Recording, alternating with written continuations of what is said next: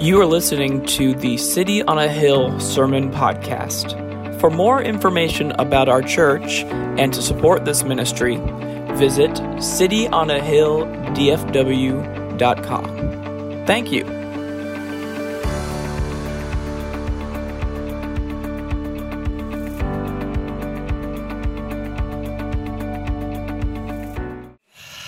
Good morning, good morning. If I get emotional this morning, it is because of tremendous gratitude. I'm so thankful to the Lord Jesus for allowing me to lead this body of believers for 38 years. And I am equally as grateful that He has relieved me of that responsibility. That He has raised up Derek Bledsoe to lead this church into the next generation. And we knew that God had to raise someone up from the inside because there's no way an outsider could ever come and have a clue about how to lead this congregation. And God gave Derek to us when he was 21 years old and an unbeliever. He came to Christ shortly after that and became a sponge for the Word and wanting to learn. And he was telling me this morning, I wasn't aware of it, but it was 14 years ago, the 1st of June, was Derek's first day on staff here. He was a gopher. I mean, that's all we trusted him with. Just go for this, go for that. He was actually my wife's gopher, and he kind of just came up through the ranks. And basically, he's done every job in the church except youth. He skipped that one. He just said, you know what, I'm going to leave that to other people.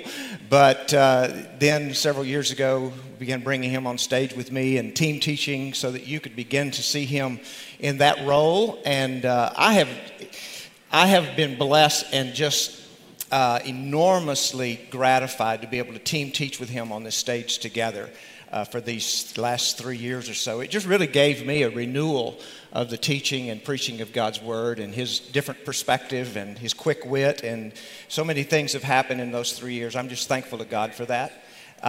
And I just basically gave that role up completely 2 weeks ago, and here I am back here by myself.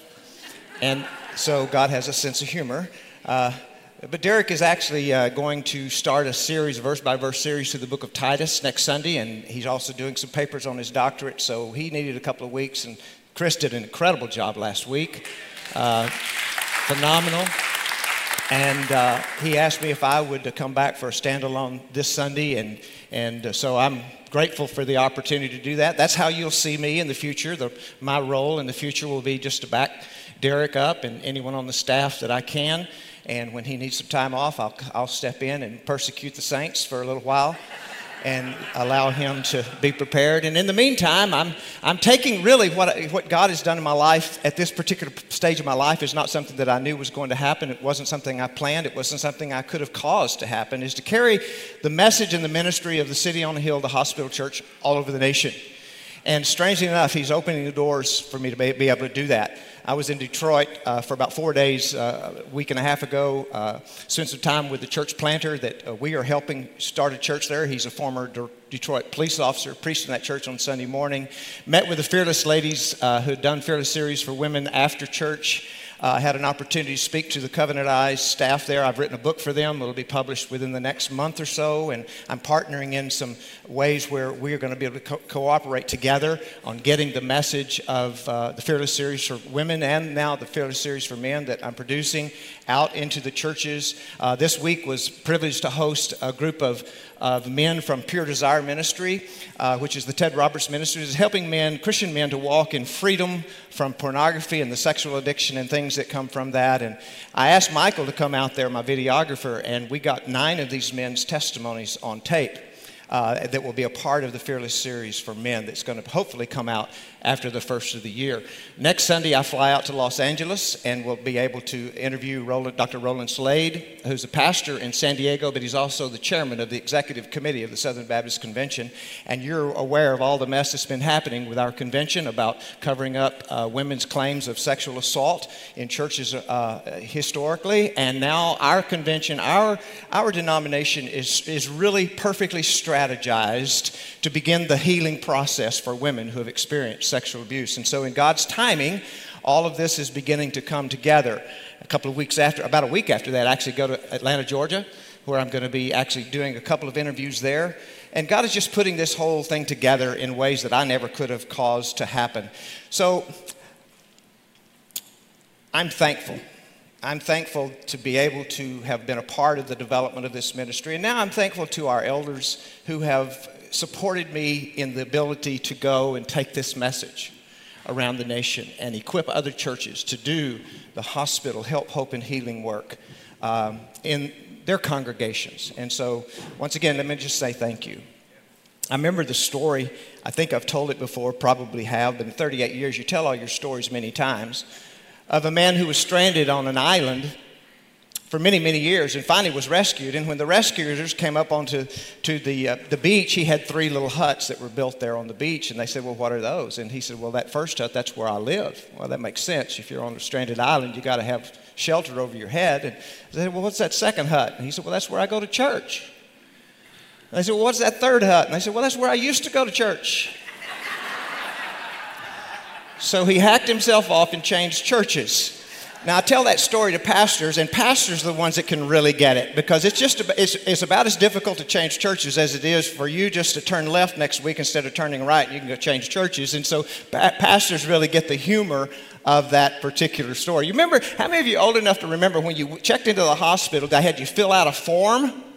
And they asked you what your church preference was? How many of you remember that church preference form? I don't think they do that anymore, do they? They could care less, right? I remember hearing the story of a guy that didn't go to church, but you know that church preference box, he checked red brick. And that's about as far as a lot of people's understanding of what the church is goes. That the church is nothing but a building. It's red brick, it's stone, it's whatever. It's a building.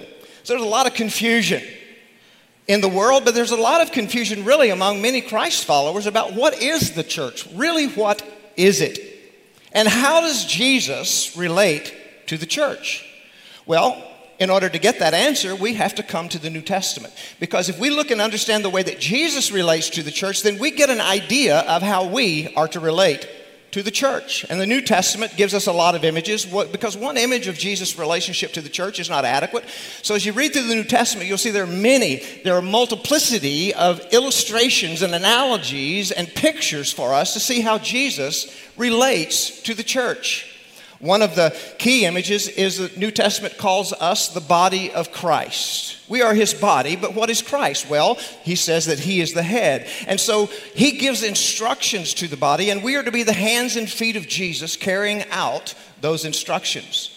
Another illustration is that the church is the family of God, and he is the father, and we are his adopted children, adopted into the household of the Heavenly Father. But I love this imagery here. It says that the church is the bride of Christ. I love that. We are his bride, and Jesus is the bridegroom. And what the New Testament tells us that Jesus is doing is he is preparing his bride for this great wedding feast when someday he will come and receive his bride, the church, into himself. And there's going to be this great eternal wedding feast. And it's obvious from these images and many more that we could go through that Jesus has this very, very close relationship to the church. The church is his body. He is the head. The church, Jesus, he is the father of the family, and we are his children. And he is the groom, and he loves and protects his bride, the church. Now, so much so that Ephesians chapter tells us that Jesus died for the church. People ask, well, what did Jesus die for? He died for the church. He died for those that he was going to call out of the world into his body, into his family, to become a part of his bride. Jesus died for the church. He loves the church. Now, the head of the church, the father of the family, the groom of the bride are all perfect. Okay? Right? But his body, his children, and his bride are not perfect. Can we say amen to that? In over 40 years of ministry, I've never seen an ugly bride, but I'm telling you, Jesus' bride is pretty ugly sometimes. Jesus' bride, the church, can be pretty ugly, but guess what? Jesus loves her anyway. And she will never be perfect until he comes again and receives his bride unto himself, and then the bride of Christ is perfect. Never be perfect until this body is transformed, until his children are in the Father's house, until the groom comes for the bride. And until then, we struggle. We struggle as an imperfect gathering.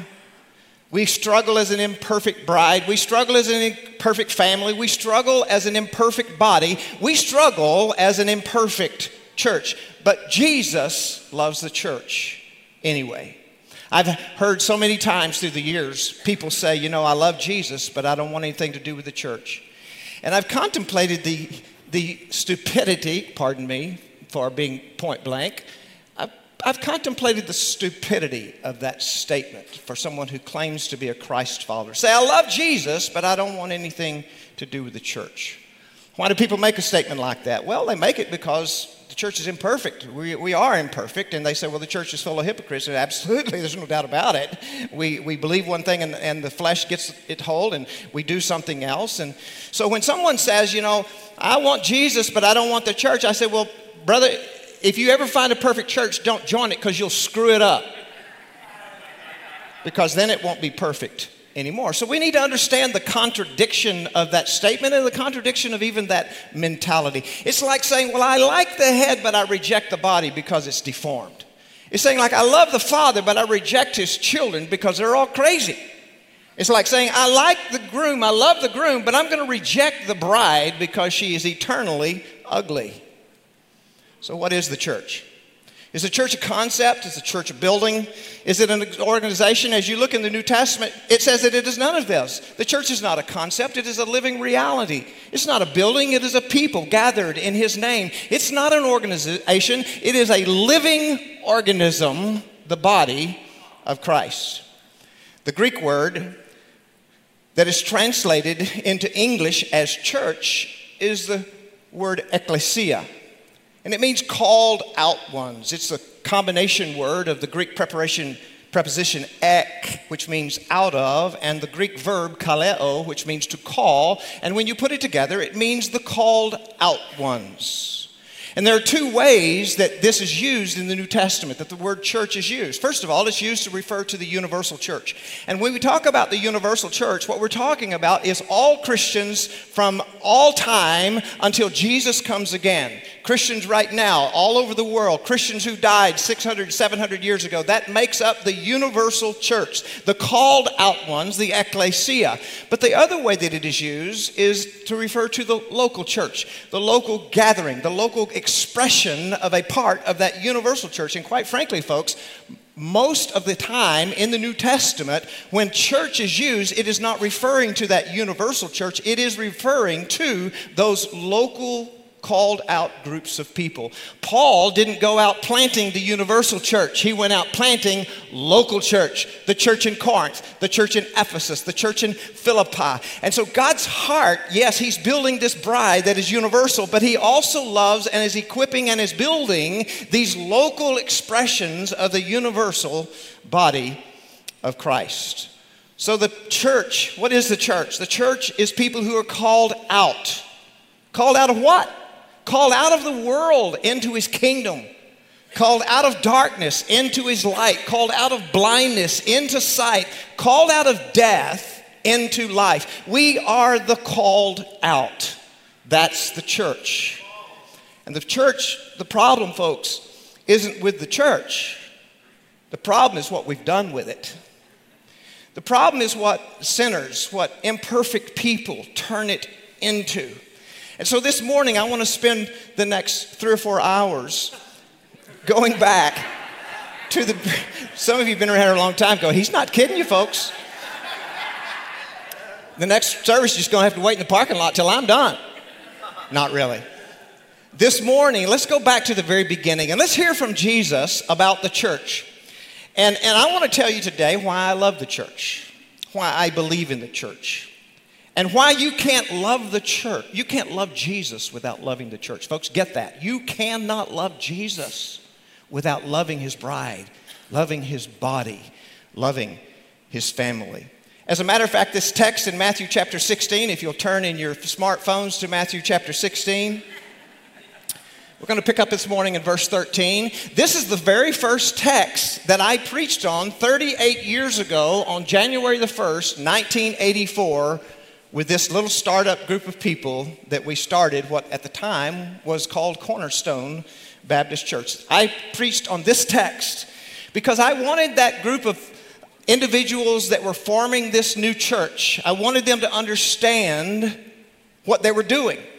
I wanted them to understand what was happening in the forming of this new local church. And I wanted them to understand my passion and my commitment. And I'm thankful to Jesus that He's allowed me to devote my entire adult life to the church. I believe in the church. I love the church. And I'm thankful that He has given me the passion and the health so far and the calling to still love the church.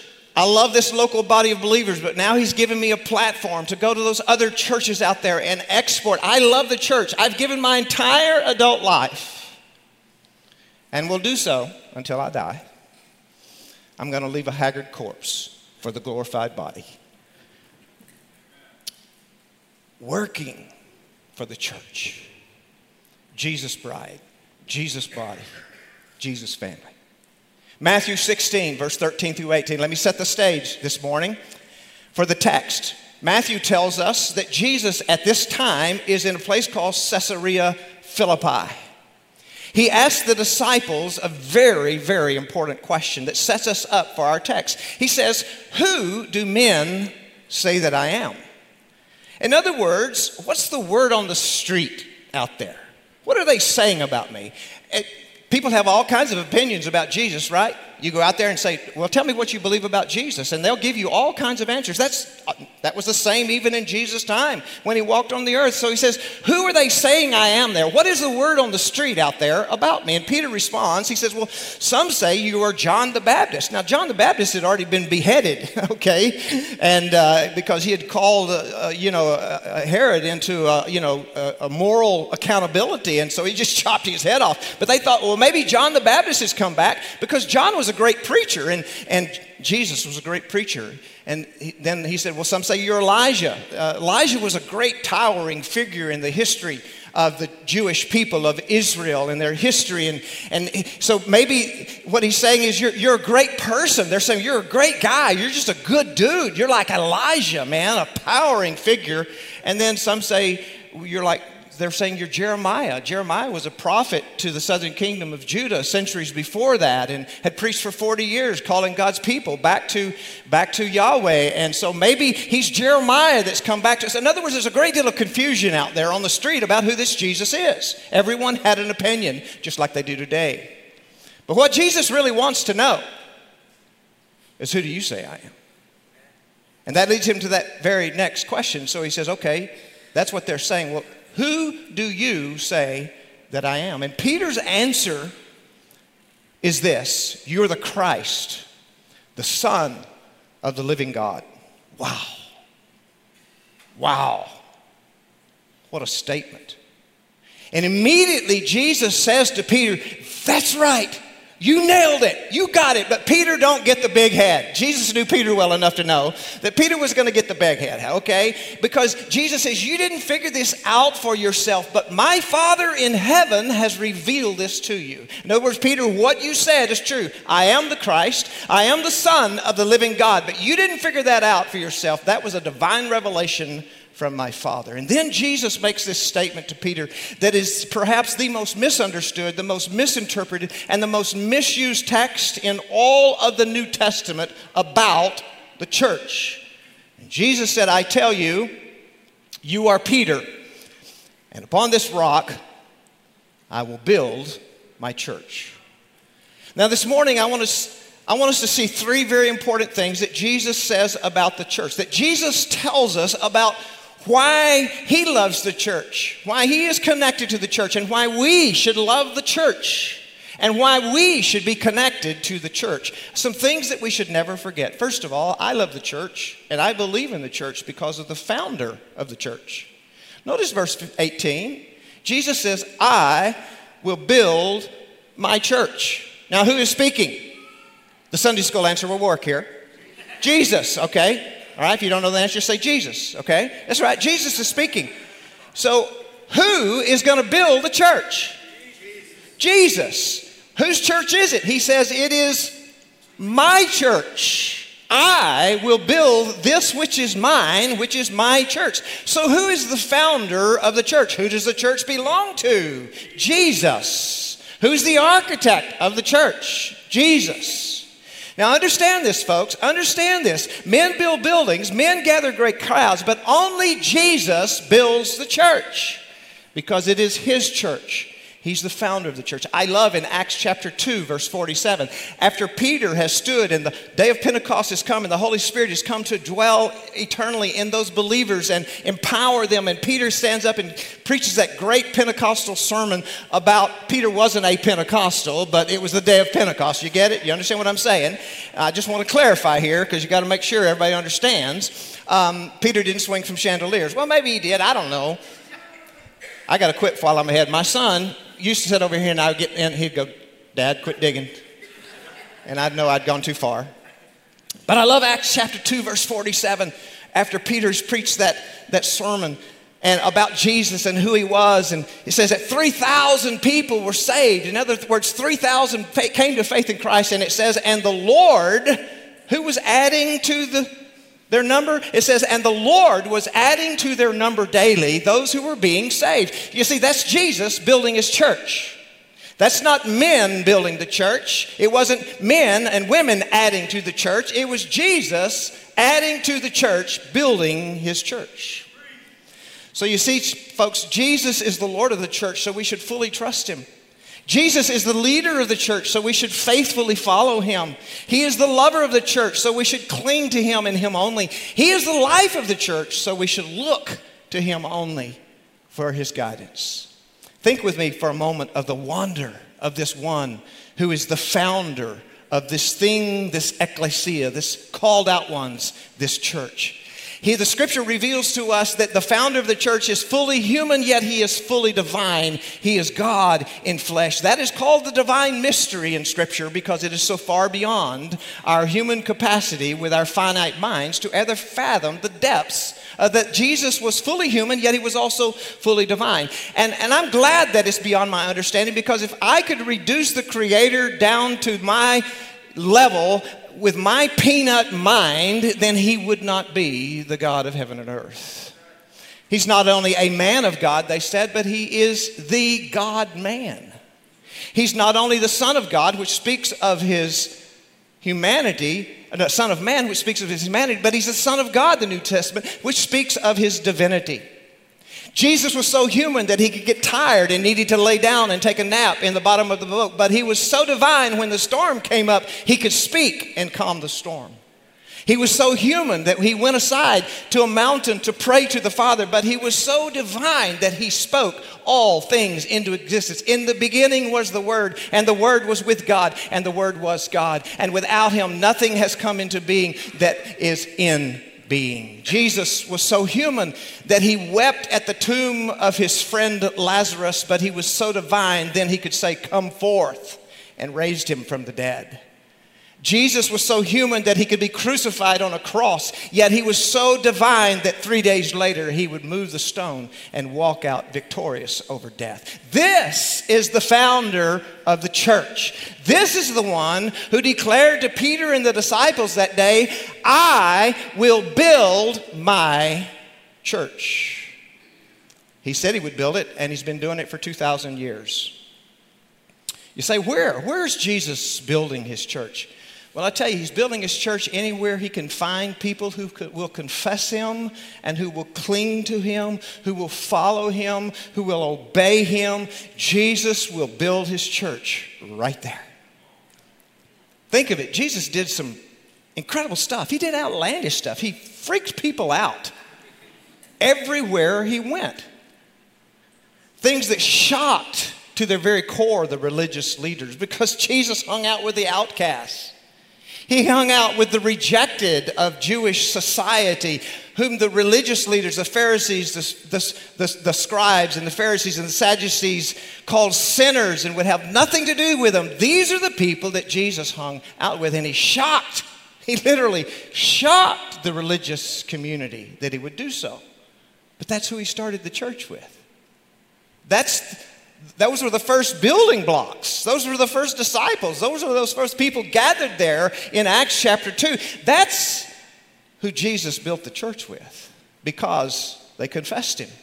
I love, and my life verse is 1 Corinthians 1:26. When I look over the whole duration of my life, from birth, the family, to the life before Christ, to the life after Christ, this is my life verse. 1 Corinthians 1:26. For consider your calling, brothers, not many of you were wise. In other words, you weren't the hotsy-totsy. You weren't the intelligent elite. Not many of you were wise according to worldly standards. Not many were powerful. You were just a bunch of wimps. Pardon me, Ralph Wimp, if you're here. Not many were of noble birth. But God chose what is foolish in the world to shame the wise. God chose what is weak in the world to shame the strong. God chose what is low and despised in this world, even the things that are not, to bring to nothing the things that are. I love that terminology. You go, what do you mean? I don't know. So that, and this is why he did it. This is why he chooses us fools. This is why he chooses so many of us that the world would look at and go, how can that possibly be the choice of God? Here's why. So that no human being might boast in the presence of God. Look at who you were when Jesus found you and see if you have anything to boast about. If you do, you need to go back and really understand who you were. The greatest hindrance to the gospel today, folks, the greatest hindrance of the work of the community of faith of the churches is churches that want to look pretty in the eyes of the world. Everywhere I go, pastors have this difficulty wrapping their minds and their hearts around this idea of being a place of help, hope, and healing, of helping addicts, of helping broken people, of helping sex addicts, of helping women who have been sexually abused, because they want their church to be pretty. They want their church to look successful in the eyes of the world. And they don't understand that those people come from all walks of life, that brokenness and pain knows no tax bracket. They're doctors, lawyers, and day laborers who need help, hope, and healing. But you see, there's this thing in the church today. We want to be pretty. We want to look successful in the eyes of the world.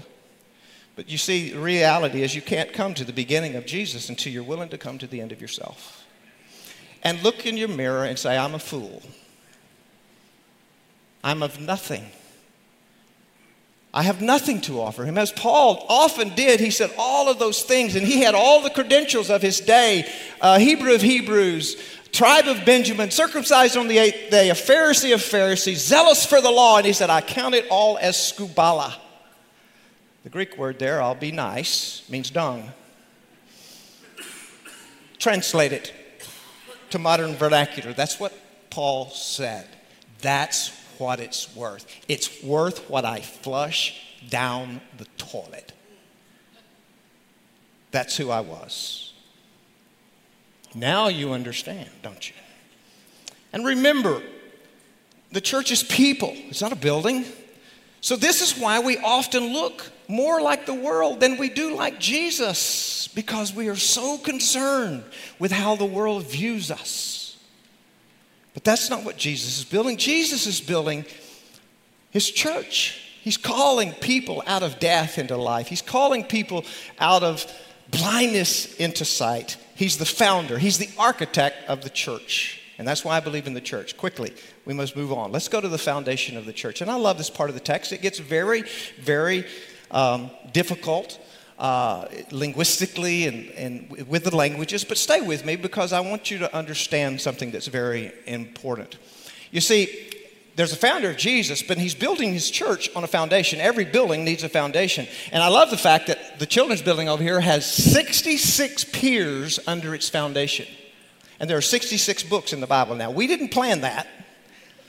But the engineers told us you got to pier this building because there's water under there, and they designed 66 piers. So when a tornado comes, come to City on a Hill Children's Building, All Stars Building, because that's the safest place in the world to be.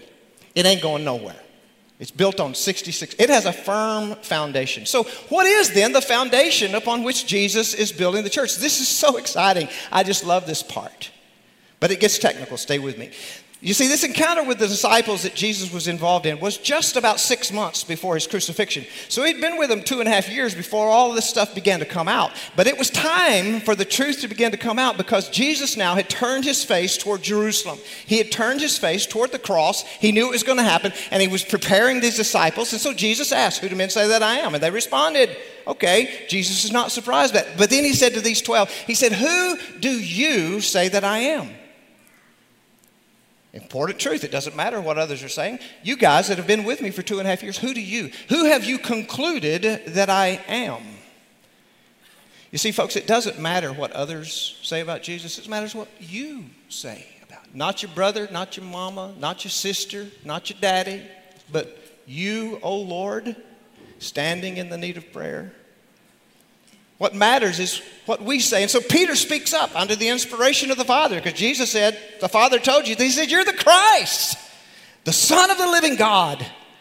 That was a drop the mic moment. That was a walk off, a home run. Call it anything you want to. And immediately Jesus says, "That's right, Peter, you nailed it, but don't get the big head because my Father had to reveal this to you." And then Jesus makes this statement that is one of the most misunderstood, misinterpreted, and misused verses in the New Testament. He says, "Blessed are you, Simon Bar-Jonah," which means Simon, son of John. His daddy's name was John. "Blessed are you, Simon Bar-Jonah, because flesh and blood did not reveal this to you, but my Father who is in heaven. And I say to you," here we go, "that you are Peter. And upon this rock I will build my church. And the gates of Hades, the gates of hell, shall not overpower it." Now, our Catholic friends say that Jesus is referring to Peter as that rock upon which he's going to build his church. That Peter is the foundation of the church.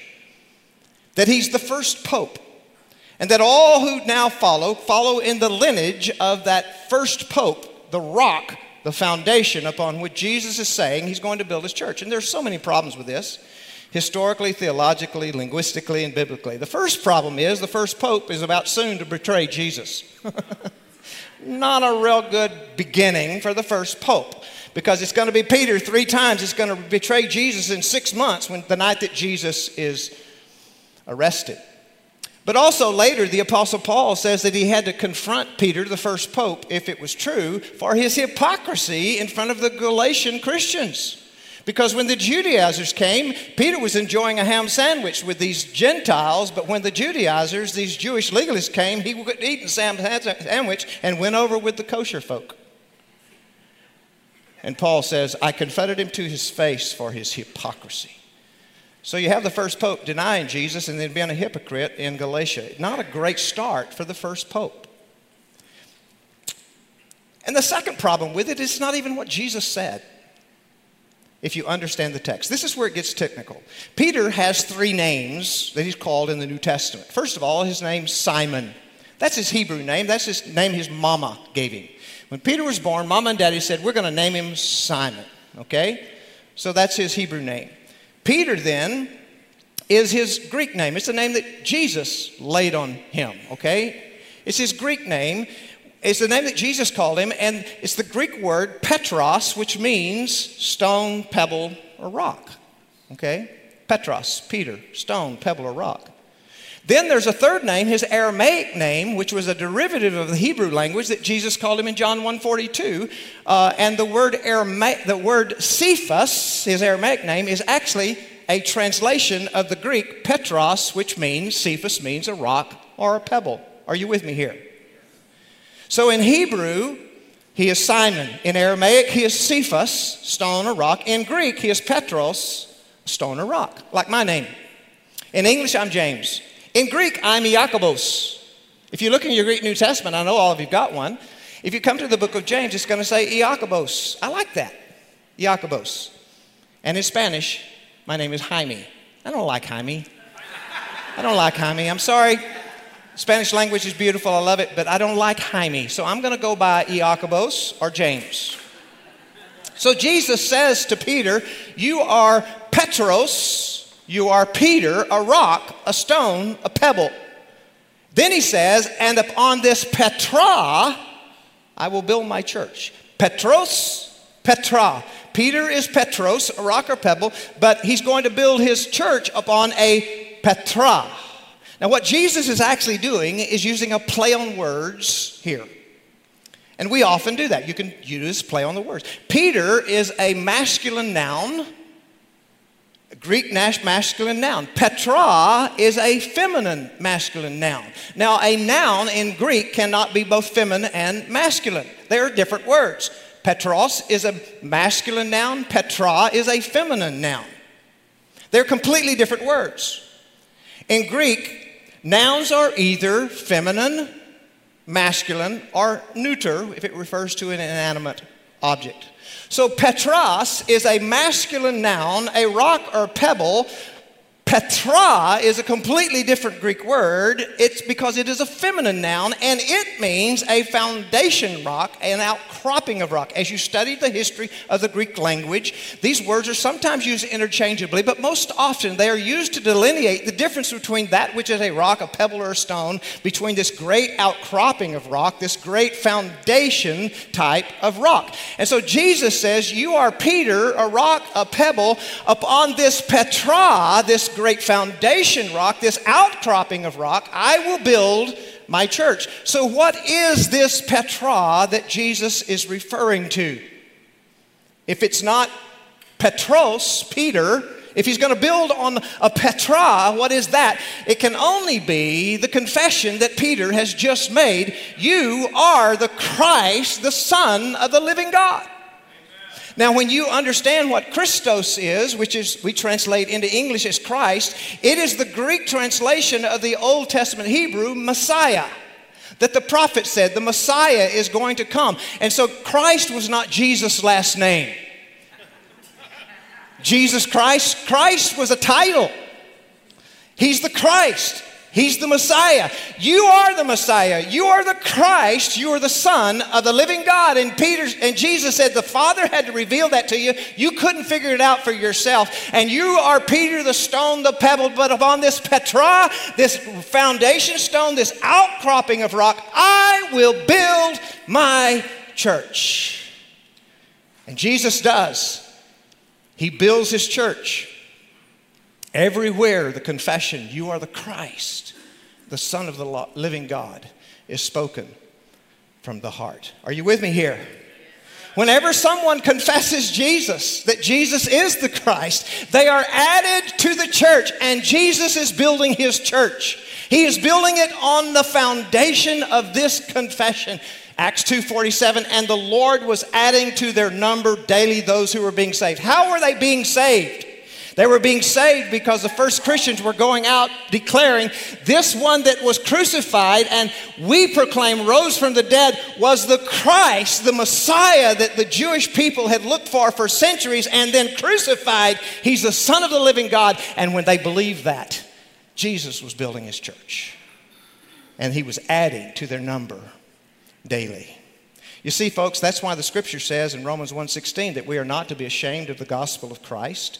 Christ, put Messiah, the gospel of Messiah, the gospel of the sent one, the gospel of the Savior. We're not to be ashamed of the gospel of the Christ, for it is the power of God unto salvation. And when the power of God unto salvation explodes in someone who makes this faith confession, Jesus adds them to the church, and he is building his church.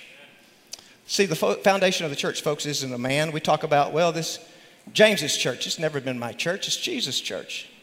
Some of you say Derek's church. It's not Derek's church. It's Jesus' church. If it's a real church, it doesn't belong to any of us. It's his church. He's the founder, and he will build it upon this foundation. Never be ashamed of the confession of Jesus. Never be ashamed of the gospel of Christ. It is the means by which Jesus is building his church. And he may be doing it right now. You say, well, how does he do it? How does it work? He may be doing it right now. There may be somebody in this room right now who is hearing the message of who Jesus really is. And you're coming to understand his death, his burial, and resurrection and what it was all about. That he came for forgiveness and grace and mercy. And the Holy Spirit is ministering that conviction to you. And you're on the very verge of making that confession once and for all. He is the Christ, the Son of the living God. And I give my life to him. And if you do so, Jesus is building his church. He adds you to his church. You're taken from death into life, from blindness into sight. Jesus building his church. Lastly, why do I love the church? Why do I believe in the church? Because of the founder is Jesus. Because of the foundation is built upon this confession of who he really is. And because of the future of the church. I've committed my life to the church because of the future of the church. Jesus said in verse 18, and the gates of hell shall not prevail against it. Hell itself is not going to defeat this church that I am building. So folks, no matter how it looks temporarily, the future of the church of Jesus Christ is bright. It is bright because it's his church. It's not ours. It's bright because the King of Kings and the Lord of Lords says its future is bright. Do you know how many times through history the death knell of the church has been sounded? Over the last 2,000 years, how many times men have said, well, the church is dead. Not going to make it. Too bad for the church. People in virtually every generation at some point have said, well, the church is on its last leg. It's going down. But the church just keeps marching on for 2,000 years. The church can ignore the church. The world can ignore the church, can degrade the church, can persecute the church, but it just flourishes. In 1778, I think God has a sense of humor. The French atheist Voltaire declared that within 100 years of his death, the Bible would become extinct. Within 50 years of Voltaire's death, the Geneva Bible Society had purchased the very house from which he said that and had a printing press printing Bibles. I love that. God has a sense of humor. When the bamboo curtain went down in the mid-1940s around communist Red China, and China basically isolated itself from the world, no communication in, no communication out. Christianity at that time was outlawed in communist China, and so Christians were mercilessly persecuted, arrested, imprisoned, put to death. And at the time of the bamboo curtain coming down, Christians could be literally numbered in the thousands. There were just not many Christ followers in communist Red China. The bamboo curtain began to rise in the 1980s, and it was interesting enough, it was Richard Nixon that was one of the key. It was one of the Watergate was not his greatest accomplishment. Opening up China was the greatest when he opened up talks with communist Red China. And as a result of that, the bamboo curtain began to be raised and China became open to the world. And nobody knew what the church was going to look like in China because for 4 decades it had been silent. You couldn't get Bibles in. You couldn't get missionaries in. Nobody knew what happened to these thousands of Christians that were in communist Red China when in 4 decades, how many of them were killed out. And when the bamboo curtain came up, we discovered that the number of believers in Jesus Christ in communist Red China was approximately 100 million. From literally being numbered in the thousands in the 1940s and persecuted and put to death, the gospel went out and Jesus was building his church. That's my point. Jesus is building his church, and he said even the gates of hell will not prevail against it. Now I love this imagery of the gates of hell. And oftentimes I think this has been pictured like here we are the church and we're cowering and the gates of hell are coming against us. And that Jesus said, take courage because the gates of hell are not going to prevail against you. That's not the picture that Jesus is painting here because gates are not offensive weapons. Gates are defensive weapons. Now think about this. This is the picture that Jesus is painting. That all who are without Christ, hell itself is pictured as encompassed with this wall and these gates, and the church, rather than cowering in the face of those gates, is literally storming those gates. And Jesus says they're not going to win. The gates are not going to prevail over the confession of Christ, the foundation of the church. And so every time that we preach the gospel, every time that someone confesses you are the Christ, the Son of the living God, the gates of hell do not prevail. Because someone is delivered from the darkness of hell, trapped by the gates of hell, into the light of Jesus Christ. The future of the church is bright. That's why I love the church. That's why I believe in the church. Why every single one of us should have this passion for the church. Not the church sometimes that we see, but the church that Jesus desires. And the only way that the church ever becomes the church that Jesus desires is when we individuals who are part of the church become the people that Jesus desires us to be. Because Jesus is building his church with people. And one of the reasons the bride of Christ is so ugly is because it's filled with ugly Christians. It's filled with Christians that sometimes are more concerned with what their woke friends out in the world think about them than the centrality of the lordship of Jesus Christ. And we begin to look more like the world often than we do like the bride of Christ, like the body of Christ, like the family, like the children of God. But Jesus doesn't give up on the church. He's going to build it. The gates of hell are not going to prevail. We keep preaching the gospel because the founder of the church said to do so, and those gates will not prevail. When I was 18 years old, I came to know Jesus. I confessed in my way, you are the Christ, the Son of the living God, and the gates of hell did not prevail against that confession. I was delivered. All of you who know Christ, you were at one time, you were encompassed, you were bound by the gates of hell, and someone told you about Jesus, or somehow or another you came to Jesus, and the gates of hell were defeated, and you were delivered. Isn't that wonderful? Folks, as Derek takes this church, this ecclesia, this body of called out ones into this next generation, we need a renewal of passion and of love and dedication and commitment to what the church is. The body of Christ, the family of God, his bride that he loves. You know, to say I love, let's come back to that statement. To say I love Jesus, but I don't want the church is like someone saying to me, James, I like you. One or two people have said that in my life. It balances out, you know. But Laura, do without her. You know what I say? If you don't want her, you don't get me. We're a package deal.